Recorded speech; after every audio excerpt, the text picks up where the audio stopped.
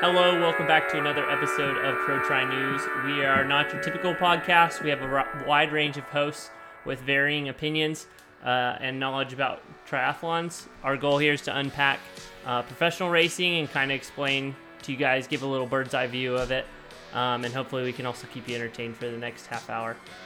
So let's dive in. I'm Kyle Glass, your host and editor. Joined today by our favorite Englishman, Mark Matthews, currently on vacation after his Ironman. Evening, how are we? Better than you, Mark, after that DNF. Sorry, dude. Yeah, well, DSQ, I think, is even worse. Yeah. So I can't claim a full Ironman, I'm afraid, but I got 20k into the run, and I was basically DQ'd. Why? I went so we shouldn't be talking about this. This is Pro Tri News, and I'm an age group chocolate. This is amateur. We can do amateur. We can do amateur Tri News here for a second. This shouldn't be making the coverage. I was first off the bike, and then I was on sort of second on the run. Couldn't see anyone, and obviously most of us age group is just follow the pros in front, and the crowds are there. And there was no bike or anything with me, and I basically skipped a loop of the course on my first lap. I just followed the road round, and the marshals. It's an amazingly run race, but I just missed a loop. Realised I'd done it, ran the loop twice on the second lap, knew in my head I had to be disqualified because it sort of messed with people's mindset. And I spoke to one of the race referees about 20k, and he was like, yeah. So I just stopped, got a coffee with Kat, walked back to transition, picked my bike up and went home. But yeah, I was in second and I blew it hard. Are you going to go try and get a Kona spot somewhere else, or what?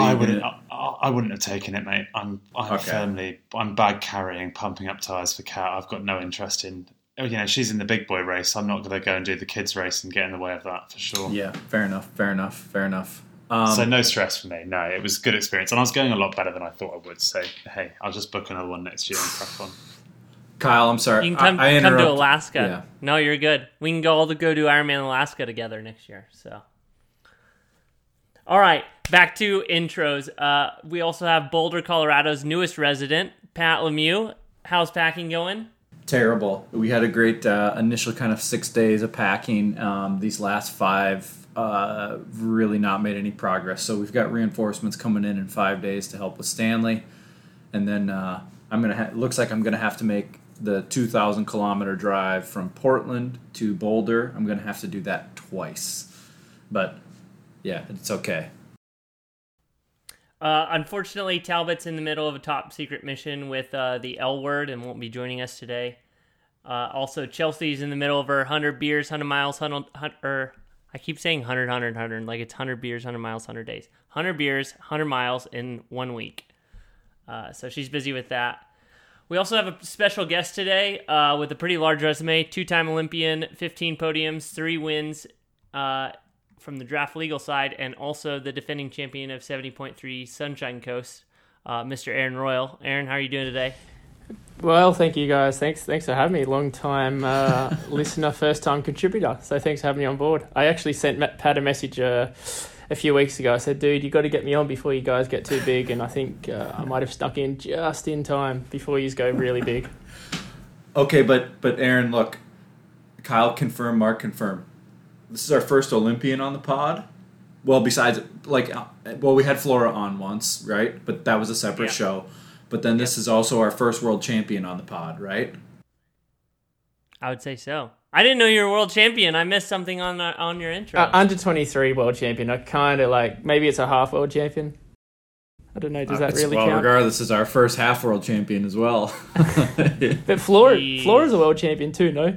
So, well, but she was on an Olympic special. This is really kind of like our full. This is the big show. You beat my drum. I'll take it. Thanks, Pat.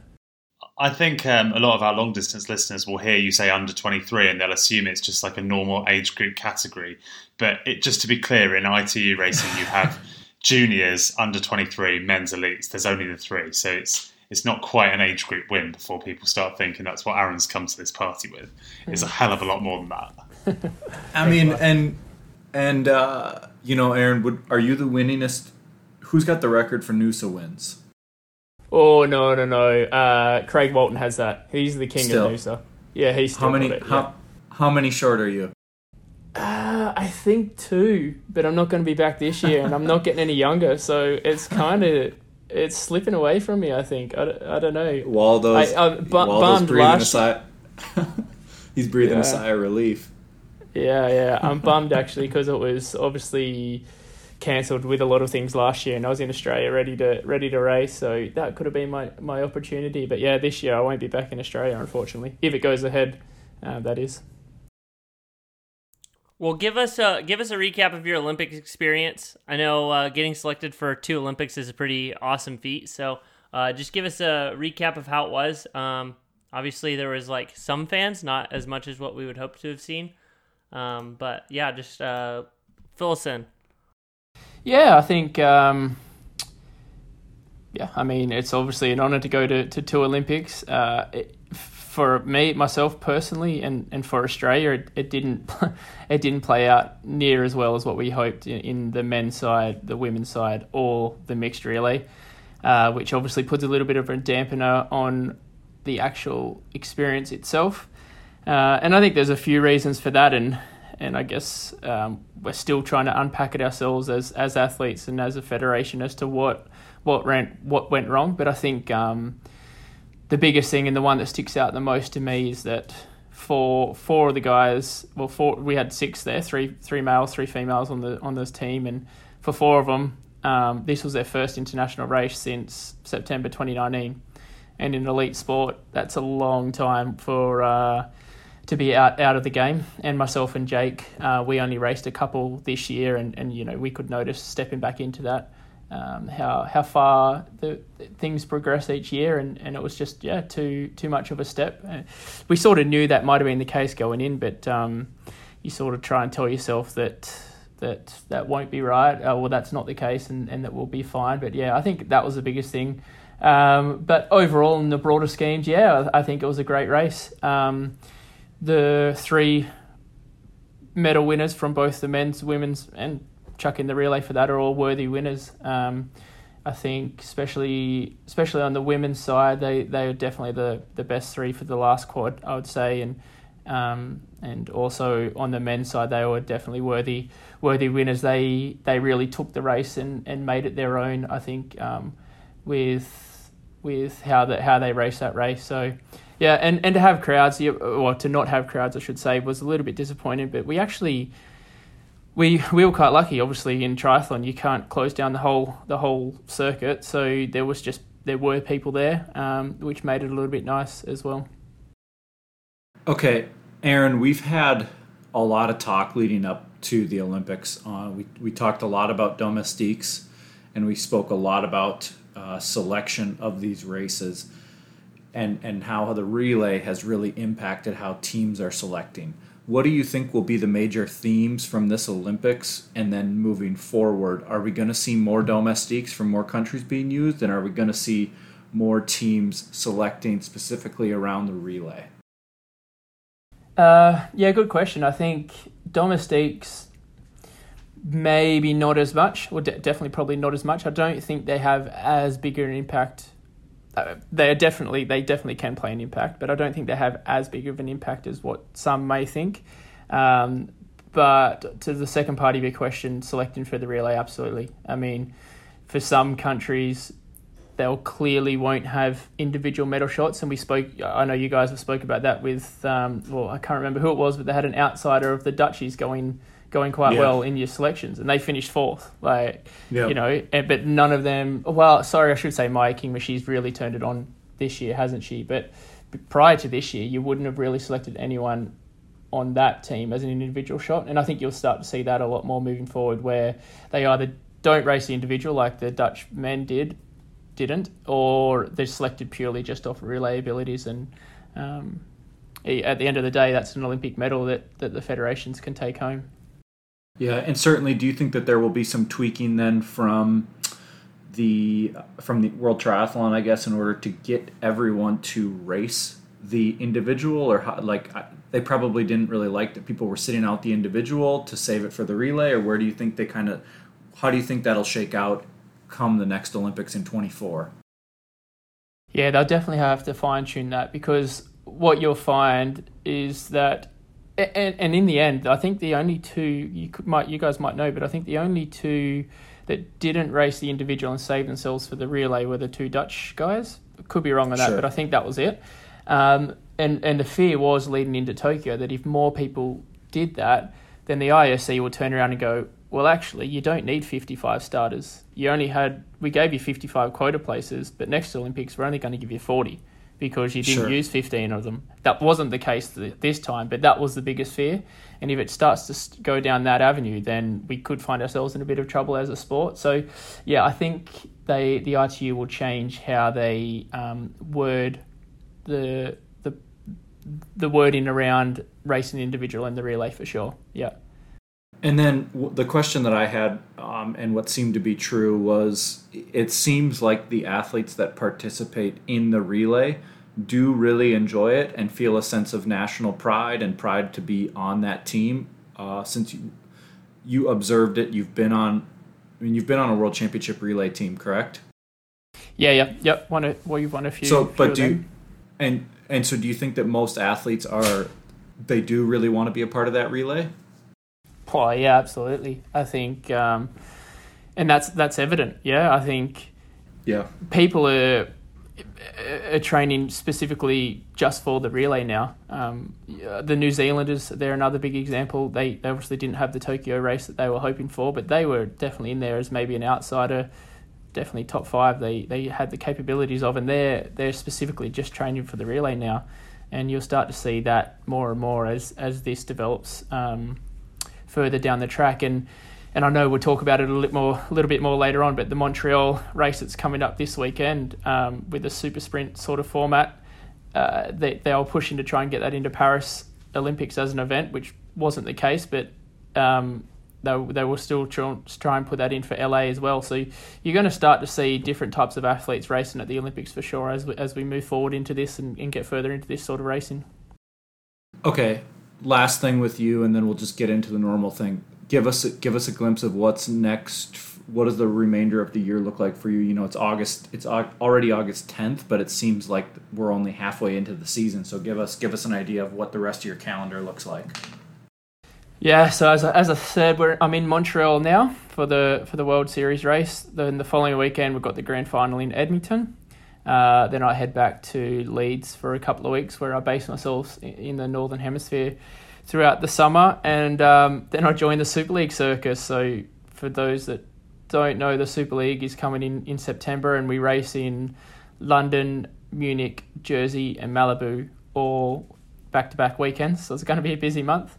And then after that, I'm undecided fully yet. I think maybe I might join the Boulder residents or the Lemieux residents in Boulder for a couple of weeks after Super League, see what that's all about. And and then I want to try and do a half somewhere, but it's just trying to find the right one and giving myself enough time to prepare for it. So you are qualified for 70.3 Worlds, but you're not going to race it. No, so I qualified obviously at Sunshine Coast 70.3 in 2020 last year, and I was sort of tossing up between the two, and had I not qualified for the Olympics, my season probably would have taken a different path, and I would have really focused on that. But yeah, this year I'm going to give that a miss, and hopefully next year. Love it. Well, we can dive into 70.3 Boulder. So this weekend with 70.3 Boulder, obviously, first place was Sam Long, despite his 4-minute deficit out of the water with a blazing bike and a super fast run. Sam Appleton finished second place with a fantastic run bike combo. And then Colin Chartier has kind of made a name for himself this past season, leaving the draft legal scene and coming into 70.3s. It seems we have been joined now by Talbot Cox. Talbot, do you have anything you'd like to say about the men's race at 70.3 Sorry, Boulder? I was out recording. So no, it was a great race. You know, I think that one thing that it's going to be first off, the men's race was great. Sam Appleton came out of the water, had an incredible lead. He obviously knew the race he needed to do to get away, so he got away from the pack. Swam away, pretty much rode solo all day. And then the pack came out about a minute later, and then about an hour and a half later, Sam Long came out of the water. So at the end of the day, I think it's going to be rough for Sam when he goes to a championship event. I mean, we saw that in Tulsa, but don't get me wrong. He had an incredible race. He ended up coming away with the win. The worst part about the entire race was the smoke that came in from the wildfires on the West Coast. So that kind of ruined the day. But the women's race, I mean, we pretty much said it from the start. Taylor Knibb was going to put on a show, and I have to tip my hat to her. On her road bike, there's only one female that outrode her, and that was Emma Pallant, who only outrode Taylor by like 20 seconds. So Taylor was on a road bike and outrode every single athlete in that entire field. It's pretty embarrassing. Also, she was riding into a lot of the male field. So if I was a male pro athlete, I'd probably look at retirement if a athlete was passing me during a 70.3 on a road bike with a 5-minute gap between the starts. So it'd be pretty rough. It's got to be said that Emma Pallant's win and overall time and the percentage behind the men was an incredibly strong performance. And that was then reflected in the PTO points she earned. She earned like 106 PTO points for it. She bagged a 1:17 run off the back of it and went sub 4 hours. So though Taylor Knibb was really, really impressive and it was exciting to see, and it would be great to see her do it on a time trial bike, she lost exactly 4 minutes to Emma Pallant on the run, which is a lot over a 70.3. So yeah, Taylor Knibb was wicked and really exciting, but I thought Emma Pallant was brilliant. Go on. Yeah, I came into the coverage late after the pass had been made, and Emma's run form looked, I thought, fantastic, and all I thought was, this is a woman that's Kona capable.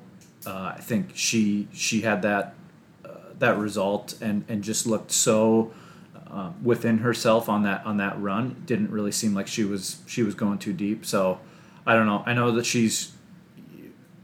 has talked about not doing an Ironman again, but I don't know. I thought she looked really, really good and has to think about it.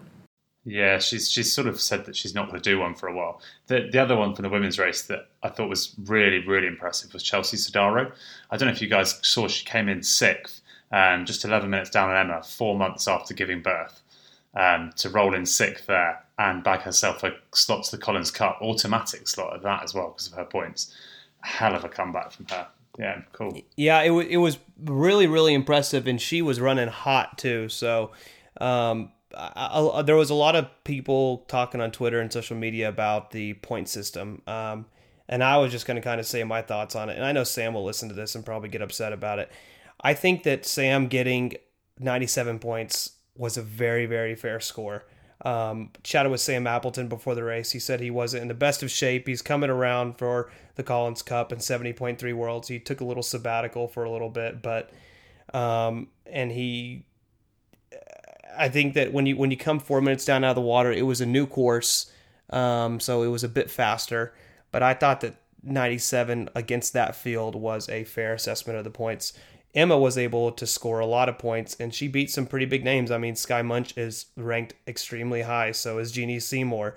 So when you come away and you annihilate a field like that, I think that it was very well assessed. She deserved the amount of points that she got. Agree. Yeah, completely.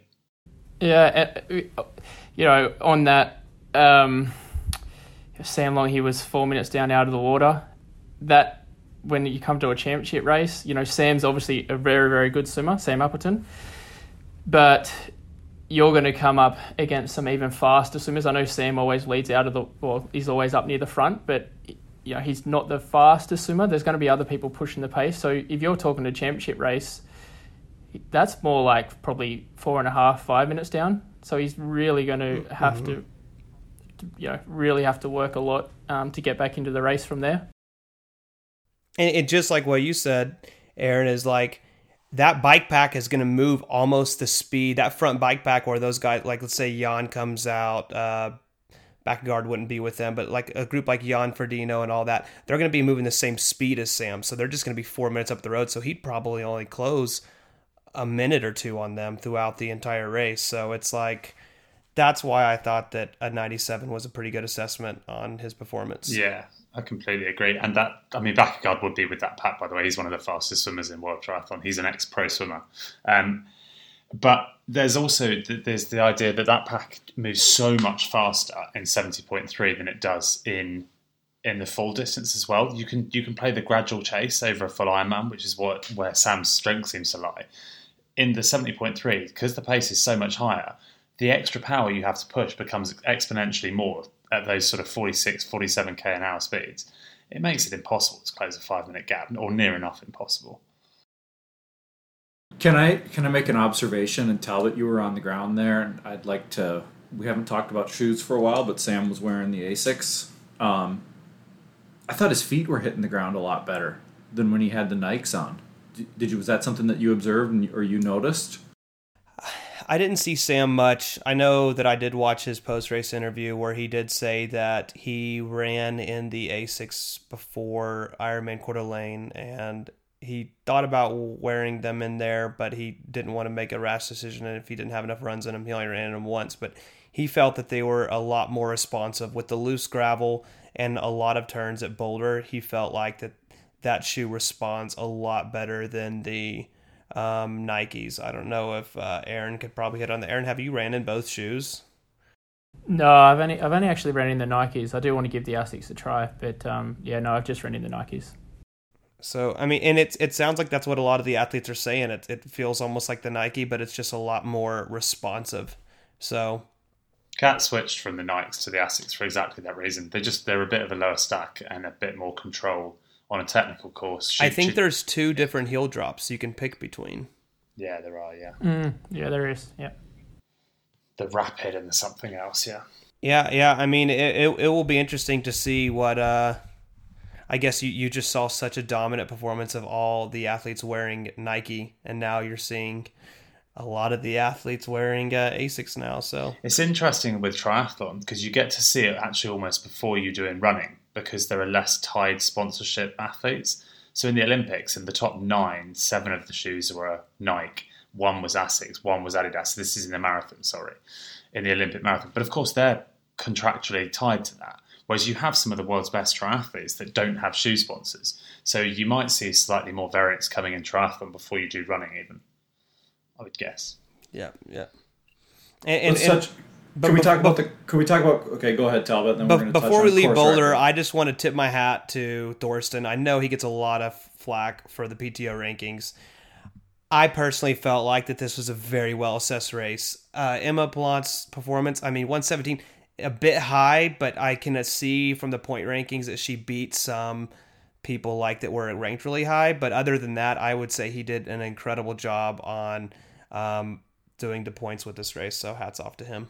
Mark, are we going to let him get away with the pronunciation of Emma Pallant? Oh, Pallant. He said it about 3 different ways. So. Yeah. Emma Brown. There we go. There you go. Well, but Emma's accent's changed. We got some better names that Talbot can pronounce here for the last 2 races, 70.3 Switzerland and 70.3 Gdynia.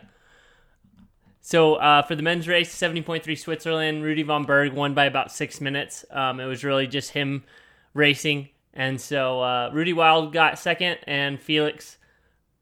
Talbot, you want to go with the last name? It doesn't really matter. Henschel. We'll go with Henschel. All right, deal.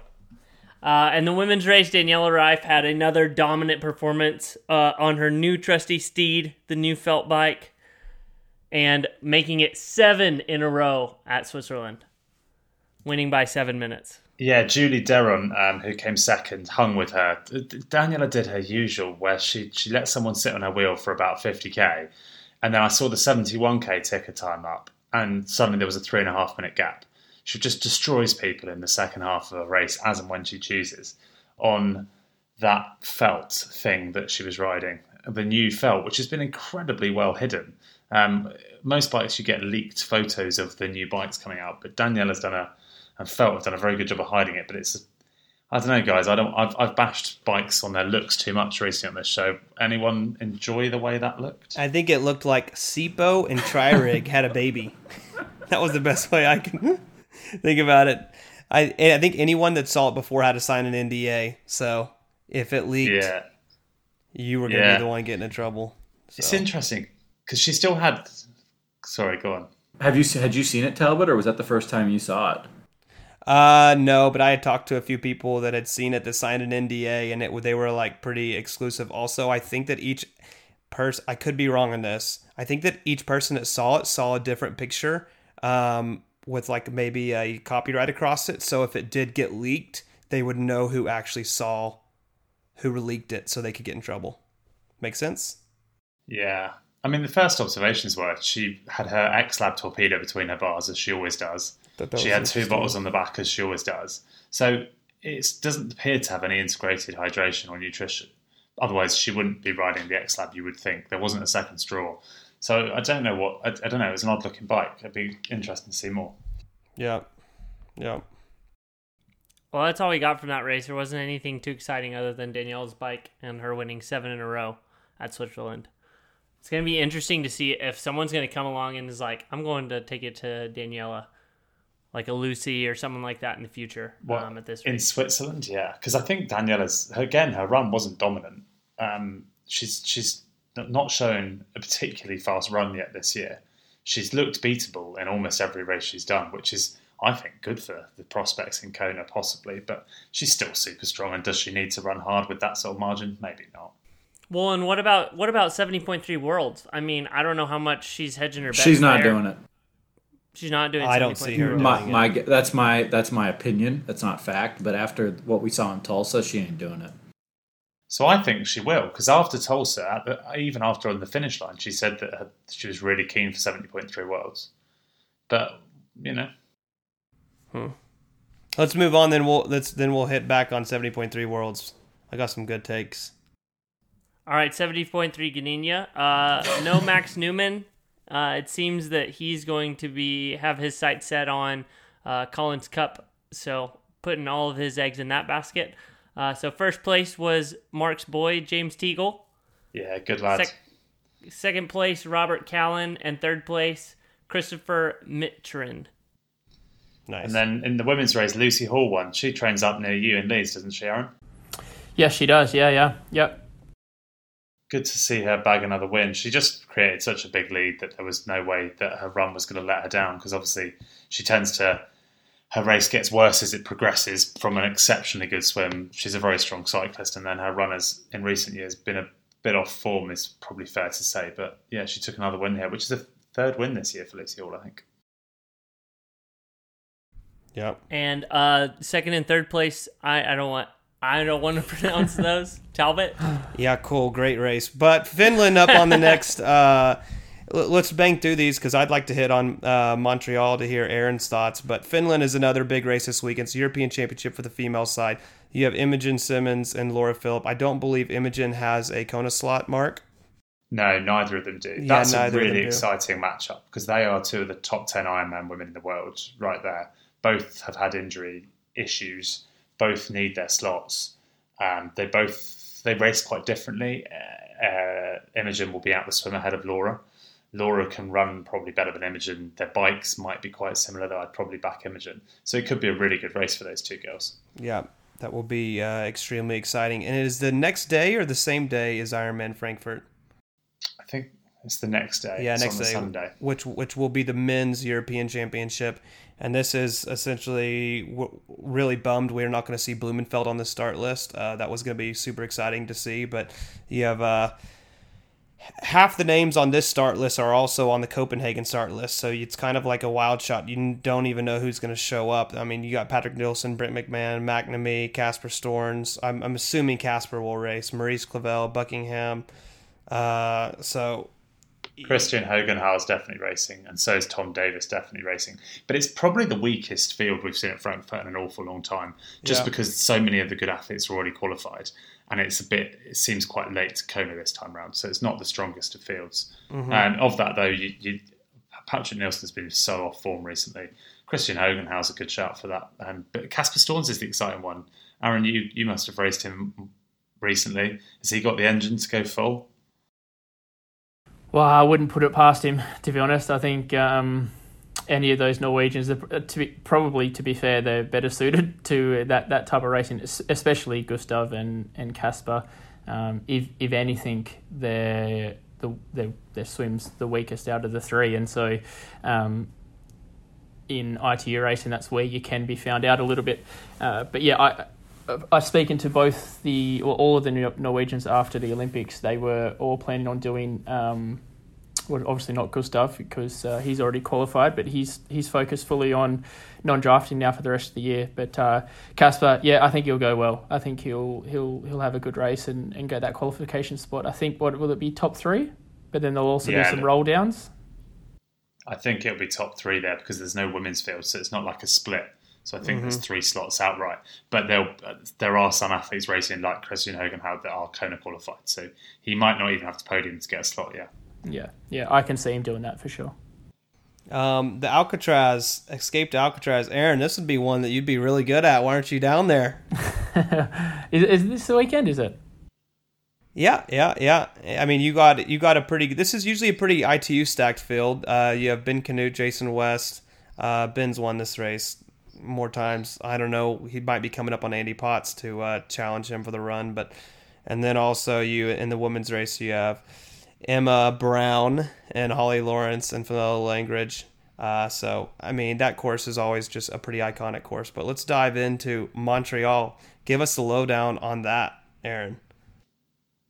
Well, where do I start? We're stuck inside a hotel for the next 48 hours. Been in here for a good 20 to 48 hours now, so that's what everyone has to do. But I think it'll be actually interesting to hear what your guys' thoughts on this. But I think it's quite good what the ITU are doing in terms of mixing it up a little bit. A world triathlon, I should call it that, shouldn't I? And mixing it up and having different formats. I'm unsure just yet whether it should count towards the World Series, because obviously this is points for the World Championship Series at the end of the year. I think maybe not. Shouldn't count. But this is the way the World Triathlon are heading down. There'll be more of these races coming in for sure, and I think it will be exciting, and I think you guys, everyone will enjoy watching it, and I think it will be very, very friendly for the spectators. So we have do you want me to run through the actual format? Explain the format. Yep. Yeah. So we have there's only 40 on either side, starting 40 males, 40 females, and we'll have 2 qualifier heats, 20 in each. And the top 10 from each heat will go straight through to the final, which will be on the following day. And the remaining 20 will go into the repechage, which will be raced on the afternoon of the heats. And so there'll be 20 in that. And then the top 10 from that will go into the final and make a final of 30 on the following day. And then the following day we'll have, and I should say the distance actually, it's a 300 metre swim, 7.2k bike, and a 2k run. So really short, should take around about 20 minutes. And then the final will be 3 races of those back-to-back with about 20 minutes in between, eliminating 10 in each heat until you have the final 10 on the last race. And Aaron, how close is this to the Super League format? It's pretty well exactly the Super League format. We've done this type of racing before, but it's not new. Yeah, I don't know whether you remember the Uncle Toby's or the F1 or the series that there used to be in the late 90s in Australia. So it's very much similar to that, and it's what they're trying to bring back. But they are going to keep it consistent that it will always be swim, bike, run. They're not going to do the Super League thing where it's bike, swim, run. They're always going to keep it swim, bike, run. That's what I'm led to believe, yeah. I think they might change. So with this one, we have one race, break for, I think it's around about 20 minutes, start the next one, break for 20 minutes. I think they will maybe have races where you go swim, bike, run, swim, bike, run, swim, bike, run, back to back without breaking. But yeah, I'm led to believe it will stay in the same order as a traditional triathlon. That was one critique I always had of Super League and Talbot. I know you and I had spoke a ton about that. Was like we were just so confused as to what was going to be next. And the one Super League they did in London or Manchester earlier in the year, they seemed to explain that a little bit better this time around. But I'm happy that it will just be swim, bike, run, and I think that's a little bit easier to follow. What's interesting to me is they're doing this different format. They're condensing it down. And my understanding was they were moving from Olympic down to sprint for TV time. Well, now across 2 days, you're still taking up just as much TV time, right? So why not just go back to doing an Olympic distance race? I think there's space for both, isn't there? And it's like cycling. As as a purist fan, we still love to watch Milan San Remo, which is a 300k race. Sure. It takes 7 hours. But then you also are happy to watch the 100k Tour de France stages they try to bring in. Fair enough. As long as there's a place for everything, but it shouldn't come at a cost of the original and the pure form of the sport. Is kind of my take on it. And it's seen in the long distance racing at the moment with the PTO creating their own distance, which is shorter than 70.3. Now World Tour Series are doing it shorter again.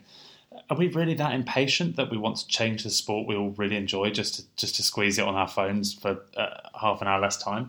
But it will be exciting to watch, and the mixed relay in the Olympics was amazing, and this is the same sort of time frame for each athlete. I have a question for you, Aaron. You mentioned that you didn't think that you didn't really think that it should be added in the World Series overall rankings. I guess the question for you is, do you think that it would almost be better to do something like this, and then also additionally in the series, something like the original Kitzbühel race, where you're actually going to see the overall World Series champion that is not disciplined, but can race at a different variety of all categories. So you throw in something like this, and then you throw in something like that Hilltop Kitzbühel race. Did you race in that race? No, I was actually, Pat would know this, I was stuck in hospital with pneumonia for 2 weeks in a Spanish hospital. But you're right, I think that Kitzbühel race was amazing viewing, yeah? I think we can all agree that was outstanding. And that's what it is, and that's the same with this Montreal race. It will be really good viewing. It's just, I just don't know whether this type of racing should count towards the end of season World Series ranking, because it is different racing. I mean, you probably still have the best guys that win the Olympic distance racing probably will still be the best ones in this shorter format. But you'll find as this develops more, you'll have very specific athletes coming through that just target this type of racing, and they probably won't even race the longer class races. So I don't know. It's a tough one, and I understand why the ITU or the World Triathlon are doing that, is because if they don't have it as part of the series, 2 weeks after the games with 3-day quarantine, who's going to turn up? So that's the reason. And there's very few races this year where to make up the World Series, so they're just trying to throw in everything that they can. Aaron, was there a problem because there was only 40 athletes allowed for the men and women? What did they do about country quotas? Was it down to 4 for the bigger countries, or what was the process to get into these races for the countries like the US or Great Britain that can field a full team? No, I think they could have had a full field. Technically you can have more, because you have heats. So you could have 4-5 heats of 30 like they do in Hungary, in Tiszaváros sometimes. But I just think 2 weeks after the games, a lot of people didn't want to be here. That's the reason. There was 60 on the start list about a few weeks ago, and it's now down to 40. Got it. Okay. Good to know. Oh, wow. Did you have to do both races? So if you did Montreal, you had to do Edmonton, or if you did Edmonton, you had to do Montreal first? No. So Christian, as he was obviously supposed to race, was it Frankfurt? Or I don't know, whichever Ironman it was to qualify Frankfurt this weekend, and then going to Edmonton. But those that arrived just for Edmonton will still have to do the quarantine. So I think if you wanted to come here, then you may as well have done both. So you don't have to quarantine whenever you go to Edmonton? No. Oh, well, you have a day. Nice. I think you got to have a day. You have to have a test, and then wait until your results come in, and then you can. Well, it's still a soft. We can't just once our day's up tomorrow, I can't just leave the hotel whenever I like. We can only go and train at certain times of the day in your cohort at specific times. Or I can't just go to the restaurant or whatever. We still have to be within our hotels until we are actually allowed out to train. Okay, so which food was better, here or Yokohama? Oh, here for sure. And the good thing with here is we can order Uber Eats, where in Yokohama there was none of that. Nice. Well, we can move on. Are we ready? Yeah. All right. Collins Cup the captain's picks. So Europe, it seems Kat Matthews was able to get a slot, as well as Emma Pallant-Brown. I've always said the Collins Cup will be the best triathlon race the world has ever seen. I've been consistent in saying what a wonderful job the PTO have done, and the team captains and their excellent decision making. Absolutely. It's going to be the best triathlon spectacle you've ever seen, according to Mark now. And the men for Team Europe, we have Daniel Baekkegard, which I think is a phenomenal pick. And then Sebastian Kienle, which I'm not sure I exactly agree with. I've put in brackets beside this worst pick. Do you want to go through them all and we can talk? But I mean... Yeah, deal. So U.S. women, Taylor Knibb and Katie Zaferis. U.S. men, Justin Metzler and Chris Lieferman. International, we have Ellie Salthouse and Sarah Crowley for the women. And for the men, Jackson Laundry and Kyle Smith. Yeah, let's start at the top. I thought that the women's females pick for Europe were great, fantastic. The men's pick, Mark, what are your thoughts? So Daniel Baekkegard is I would have said a must, though he's not been overly consistent this year with injury. He's a very exciting athlete across a lot of distances. So I'd go Daniel Baekkegard, agree. In the women's side, you have to wonder if some of the women turned it down as well. Because there's Jodie Stimpson in there, but she's been injured for a while. But then there's obviously also the Swiss road bike riding athlete that we all thought would be going. She might have turned it down. But Sebastian Kienle is the one that baffles me for Europe. He's not won a race since 2019. He's been consistently injured, and the races he has done, he's been squarely beat on this year. And I think I'm only a bit irked by it because George Goodwin didn't get the slot instead, while Sebastian Kienle does. George Goodwin's a young athlete. He won the European 70.3 championships and yet isn't in the European team for a basically 70.3 standard distance. He also podiumed in Daytona. So I'm a bit baffled by that, but I'm sure there's politics behind it. Of course, he draws a crowd. Norman Stradler's the team captain for Europe. He's a German and he's a friend of Sebastian Kienle's. So there's always some more to it. Yeah. If you don't remember, there was a very big and a lot of money that went into a film, Beyond Human, that centered around 3 athletes to go to the Collins Cup: Lionel Sanders, Heather Jackson, and Sebastian Kienle. So I think that is why he received the slot. And that's exactly what one of the other German athletes that has automatically qualified told me he thought the reason why he got the slot was. But has he been injured? Like, do we know what sort of form he's in? Yeah, he has.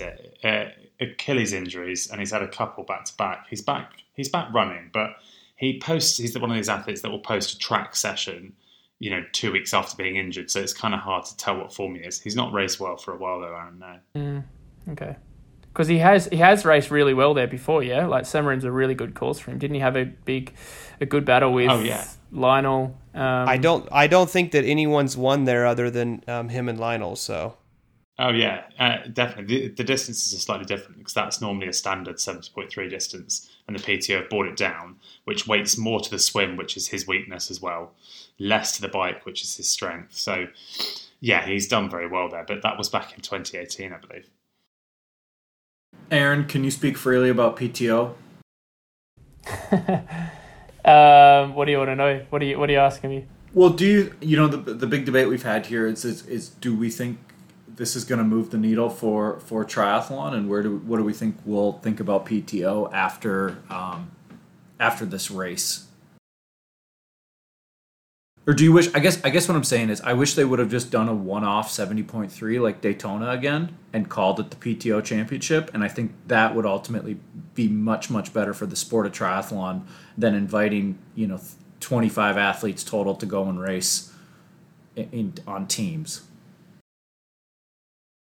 Yeah, I think you're right. To be honest, I haven't looked at a hell of a lot into the PTO Collins Cup.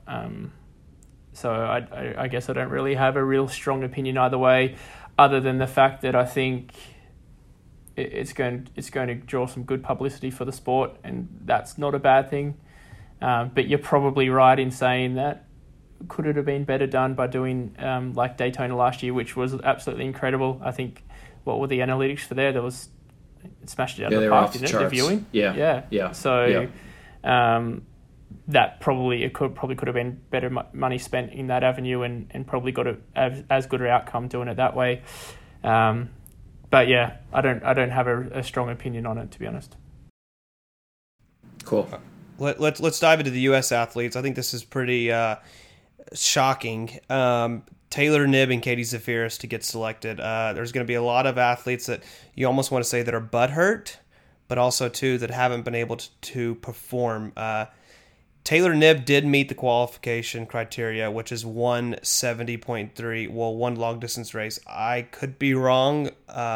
Pretty surprised to see Katie Zafiris on there. I think that she'll do incredible, but do you think that she did a race, or did that not even matter, Mark? Wasn't the captain's pick? Matter. Yeah, the captain's pick could choose anyone, couldn't they? Yeah, so you had to do one race this year to get your points. So if you wanted to qualify automatically, you had to have done a 70.3 within this year to have enough points to then qualify. But a captain's pick could have picked anyone. Okay. Yeah. Well, don't get me wrong. I mean, they are really going to help the Team USA, because I think that we struggled in depth of the female field. The big Mets pick, I mean, and Chris Lieferman. Chris Lieferman's always been on form. Justin's going really hot right now. I was surprised personally to see Justin Metzler picked over someone like Andy Potts or Andrew Starkowitz. So, but I think that he's going hot right now. So I was pretty surprised that they didn't pick Andrew, just to get a little bit of firepower on the bike. Yeah. But it's a single head-to-head races, and Starkowitz will run 10 minutes slower than those guys. You're just American. He won't run that much slower. It's not even a 70.3. This is a perfect run for him. He can gallop his way. He runs maybe get second. He runs like he's carrying two cakes. I'd argue against you though, Mark. I think that Andrew Starkowitz would beat Justin Metzler 10 times out of 10. Quite possibly, but you've got to look at recent form. I mean, the guy exactly. He also has some publicity issues, and Big Mets has worked for it. He has been at every qualifying race, did everything he needed to do. So, I mean, he also served a violation, didn't he? Like he served a violation on the WADA regulations under an Ironman test. Like he's not a clean publicity pick either, and this is a publicity spectacle in itself. True. Who were some of the US, throw some names at me, that missed out, that could have got the captain's pick, that didn't? Andy Potts is definitely a big one. Andrew Starkowitz is a big one. Tim O'Donnell. And on the women? The woman... Leslie Smith. I mean, there's...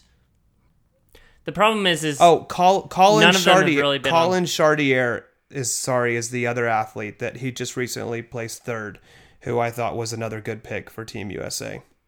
We talked about this last week, Aaron, but the women's pick, the first ranked US female, is ranked lower than the sixth ranked European female. So bringing in these two Olympic athletes, Katie and Taylor it's exciting because it actually brings American women in for a fighting chance of at least winning 2 points. Mm. Oh yeah, no, I absolutely agree that those two, Nib and Katie, are phenomenal picks. I wasn't sure who the ones that missed out, and I think quite clearly those two Nib and Zafiris will add big guns to the American team.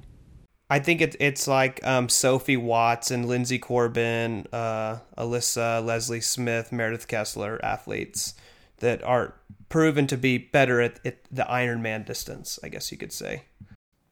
So Sophie Watts just had surgery, so I think that's why they didn't go with her as a pick. What did she have surgery on? Her Achilles, I believe. Seems Achilles injuries have been plaguing triathletes this year. Tell me about it. Yeah, the international team picks are Ellie Salthouse and Sarah Crowley. I mean, they would have been crazy to not pick Ellie. She's racing on very, very good form right now. Jackson Loundry and Kyle Smith. That could have been a toss-up. Henry Schumann would have been a phenomenal athlete to throw in the internationals if he wasn't injured. He's proven that he's went pretty hot in Daytona at kind of that shorter distance and raced almost by himself all day. I guess he did ride in that pack. What about Aaron Royal? Oh yeah, what about Aaron? I would have loved Did you get a phone call at all, Aaron, or what? No. But I will tell you, I was when we were waiting to hear selection for the Olympics, when I was unsure which way my season was going to take, I was on the PTO website or the looking at what races I can do to get my qualification up, and it was almost going to be like racing back to back to back to back. So I was definitely had my eye on it, but as my season turned out, it was not to be this year, and I would love to be there. Yeah, let's go.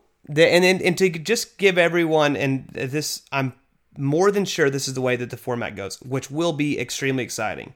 So the day before the Collins Cup, it'll be very similar to like the NFL draft or NBA draft. The best ranked male team will go first. So like, let's say Team Europe or the female team. So they will select their athlete to race in the first heat. So then they will say, Jan Frodeno will race in race number 1.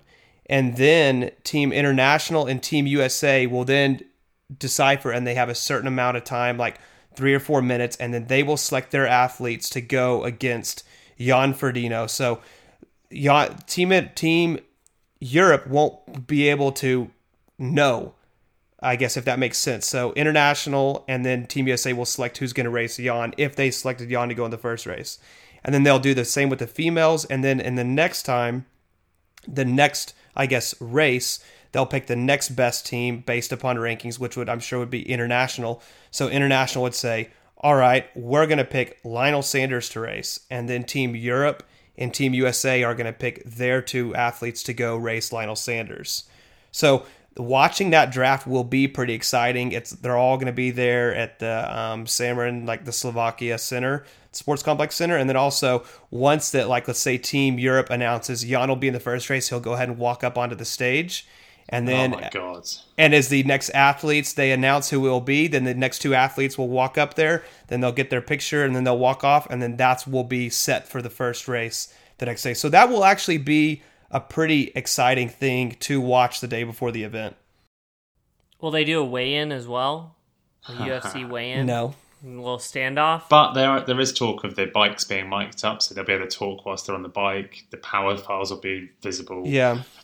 But I think, Mark, that this could be pretty exciting. Like, for example, the Team Europe, if they picked Jan to go first, they would have no idea who Jan's going to race, and they would have no say. A lot of people thought that, like, the team captains have been working together on who needs to race who and all that. And so this is really, it'll all be, you have moments to make the decisions. I'm still with Patrick on that.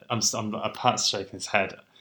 We still don't know that. They should have just said, okay, they're putting $4 million or whatever into this race. They should have just said, we're doing Daytona again. We're going to make it bigger and better. Everybody's going to be there in December. It would have been.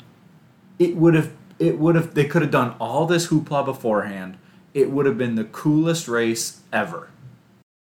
Daytona didn't want nothing to do with after the PTO after their last event there, so that wouldn't have happened. Okay, well, they could find another venue. Why?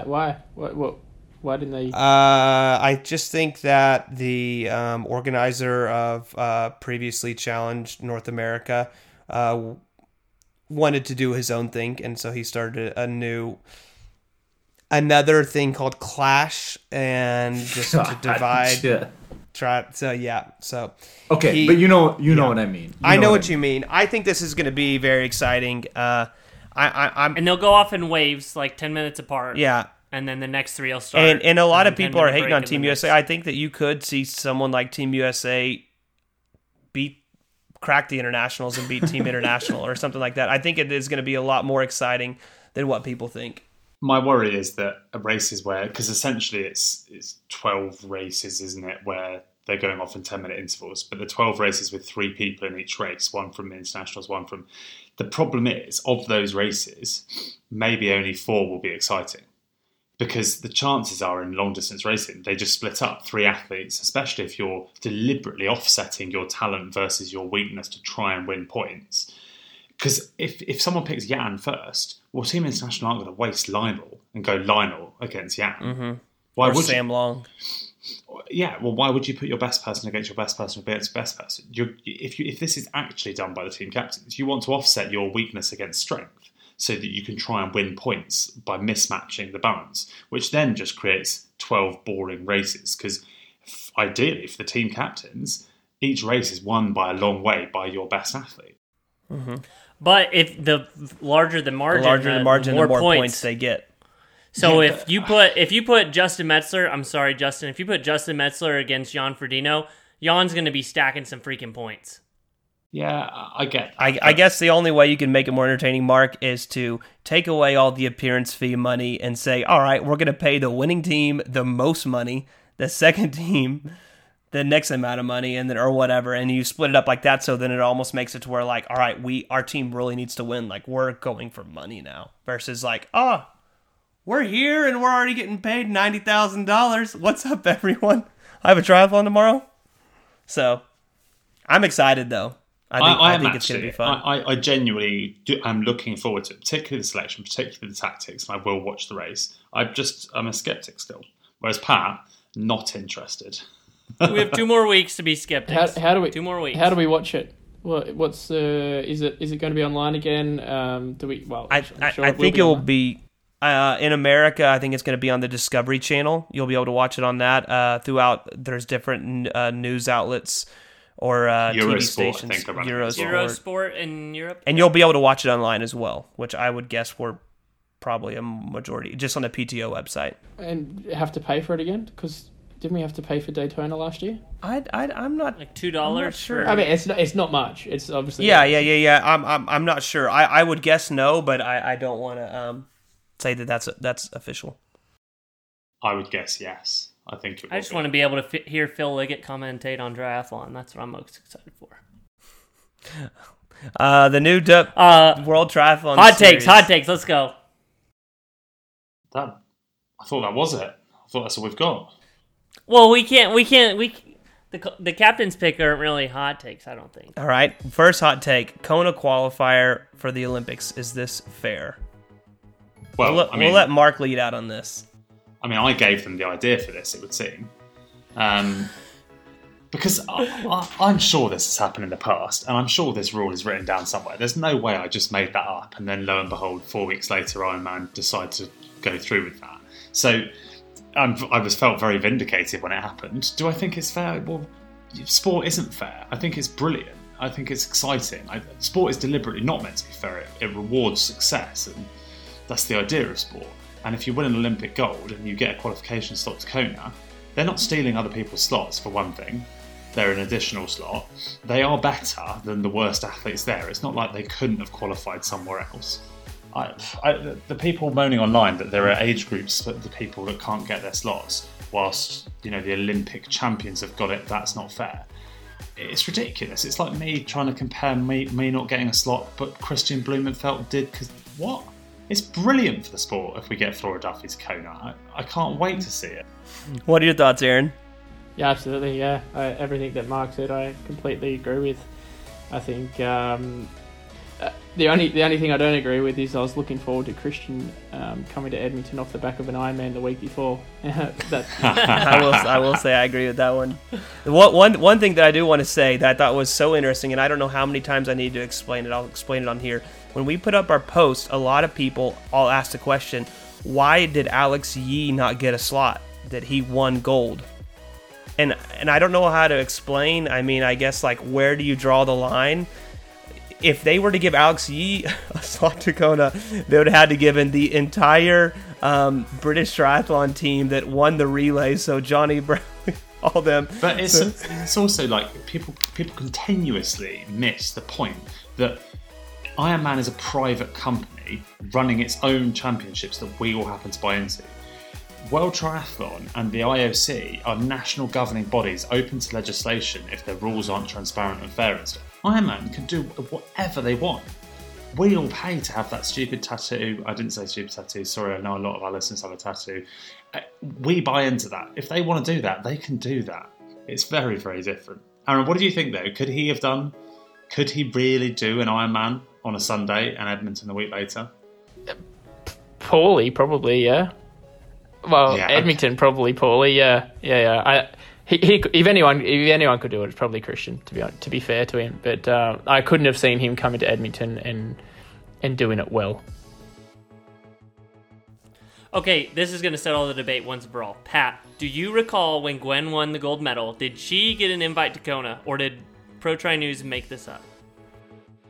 Gwen did not get an invite to Kona, and she's certainly not sour grapes about that. But I think that there's some mystery. Like, Mark, you said it, and then it came to fruition. We'd have to go back and ask in 2012, like, who happened. But Gwen did not get an invite to Kona the year that she won the Olympics. I thought what Mark said is true as well. And I don't know where I've heard it, and I don't know whether it's actually been followed through, but I have heard somewhere along the way that Olympic gold medalists get invited to Kona. I believe that too. I'm just telling you that they took a break from that protocol in 2016. Love it. We're changing the sport, guys. One episode after another. Changing the sport. Course records. What is this?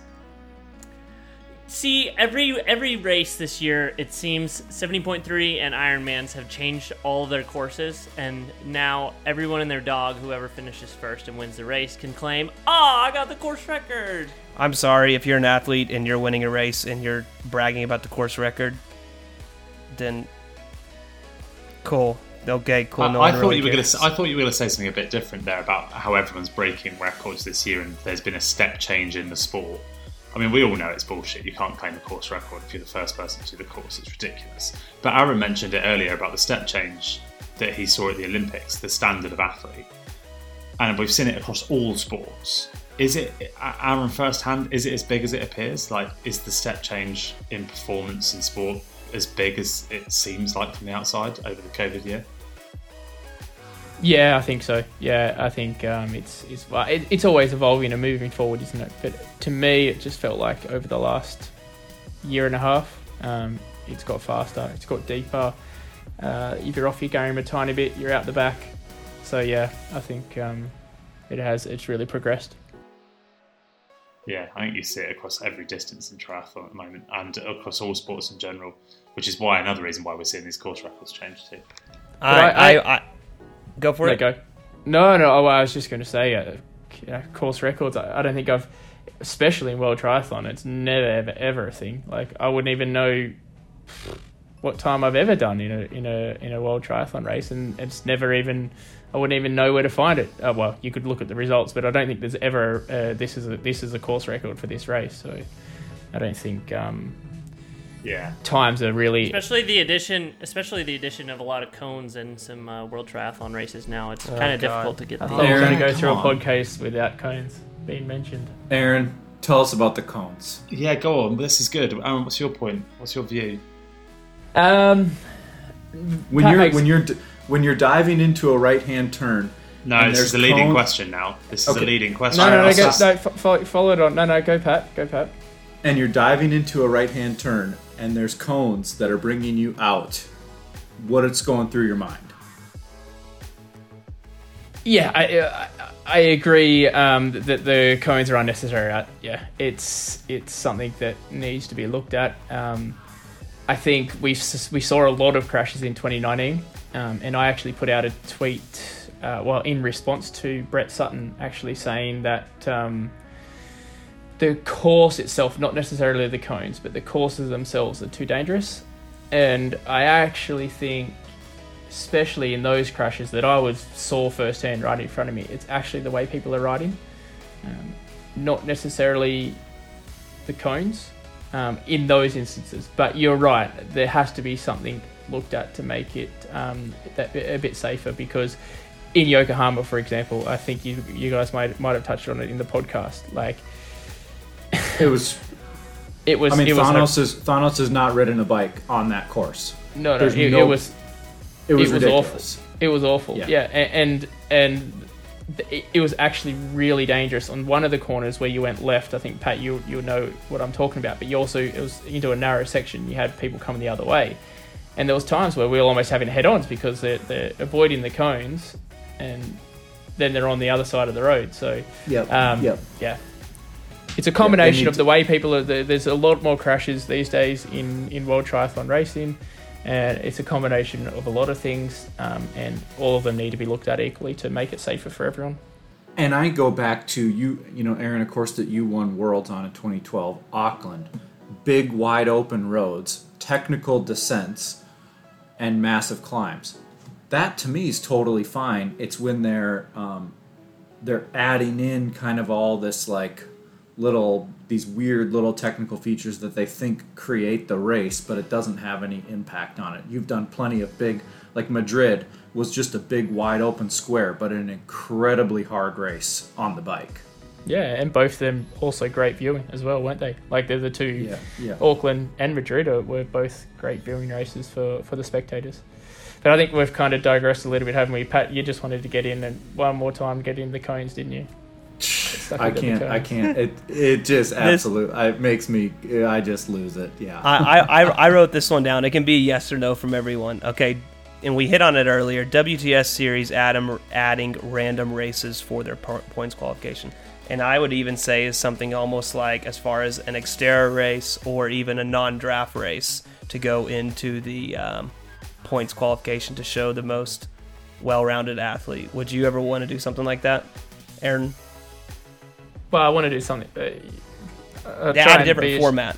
I'll try and answer it as quick as I can. I'd want to do it, but not part of the World Series. If you want to do Xterra, go race Xterra. If you want to do non-drafting, go race 5150s. 5150, yeah. Mark? Yeah, Aaron's right. I think that we have these different leagues and these different championships for the exact reason. And I think we like to see the experts in their field. And it gives us a wider variety of athletes. If you mix them all together, we have one great athlete to follow. Whereas now we can be fans of 8 different versions of the sport, and it's brilliant. Pat? It would be fun if PTO did this, though. Pat? Because... Go ahead. I second what Aaron said. Third what Aaron said. Okay, I have one thing. It would be fun if the PTO did this as like a head-to-head thing. So you have a draft legal athlete, a 70.3 specialist, and maybe an Xterra athlete in their little head-to-head. You're losing me, Kyle. I'm lost. I'm done. Yeah. The only thing that I add on to it is I remember talking to 2 different bike reps with 2 different companies that both told me that none of their clients or the people that buy their bikes can relate with World Triathlon Series ITU style racing. The age groupers cannot relate to it versus something like a non-draft race or something that they can do. So I'm not saying that this is the way. I just think it would add some spice into it, make it interesting. But I would agree to a certain extent. It is very hard for age groupers to understand what the World Triathlon Series draft legal racing is like because they see that and they're like, oh, but it doesn't matter. It doesn't matter. Oh no, 100%. I'm just saying from a marketing standpoint or brand standpoint, I feel like that's probably why a lot of these brands don't dive as deep into ITU. All right, let's move on to, this is a big one for me, guys. Sam Long, no shoes on the podium. It just... Is it a money deal? No, it's I don't know what it is, but I had a very prominent sports marketing manager send me a photo, and he just said, "Why is Sam not wearing shoes on the podium?" And I said, "Well, I'm presuming because he's not sponsored by ASICS and he doesn't want to give them any credit." And he goes, "Well, it kind of looks dumb being barefoot on the podium."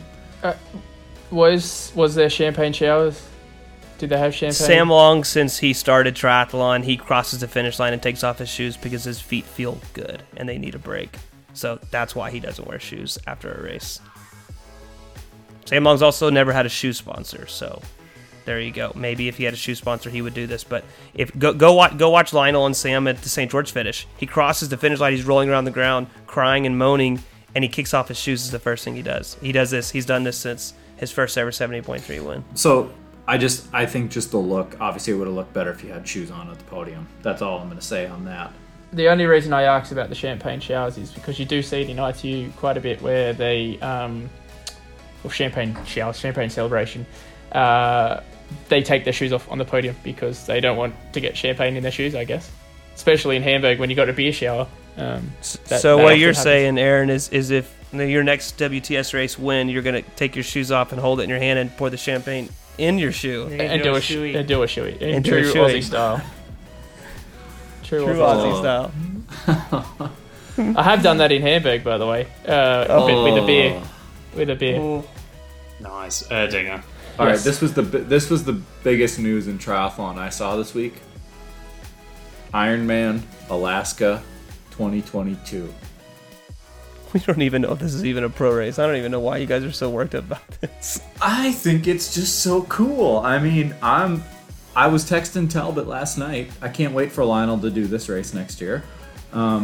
It's going to be, I think they should do something kind of cool and start the race because the sunlight goes for so long. I think they should do it. They could start it at 3 a.m, right, when it's sunny out. I think they could do something kind of cool with respect to the sunlight. So anyway, starting a race at 3 a.m. is cool for no one. Okay, guys, I think Mark's got it. We went way over our time today. Aaron, you're now on the official longest podcast we've ever done, so thank you. Hey, there we go. Talbot, you want to sign us off since it's your favorite thing to do? No, I got to get back to work. You guys enjoy. Oh, thanks for watching, everyone. Please share our podcast with all of your friends, your grandparents, your family members. We're only doing this for the Instagram followers. And also, everyone, get out your phones right now, open up Instagram, and go show Aaron some love for coming on the podcast. Go comment on his most recent photo. Tell him how much you loved him. Follow him. And his Venmo account is... I'm just kidding. Thanks, Aaron. Cheers, guys.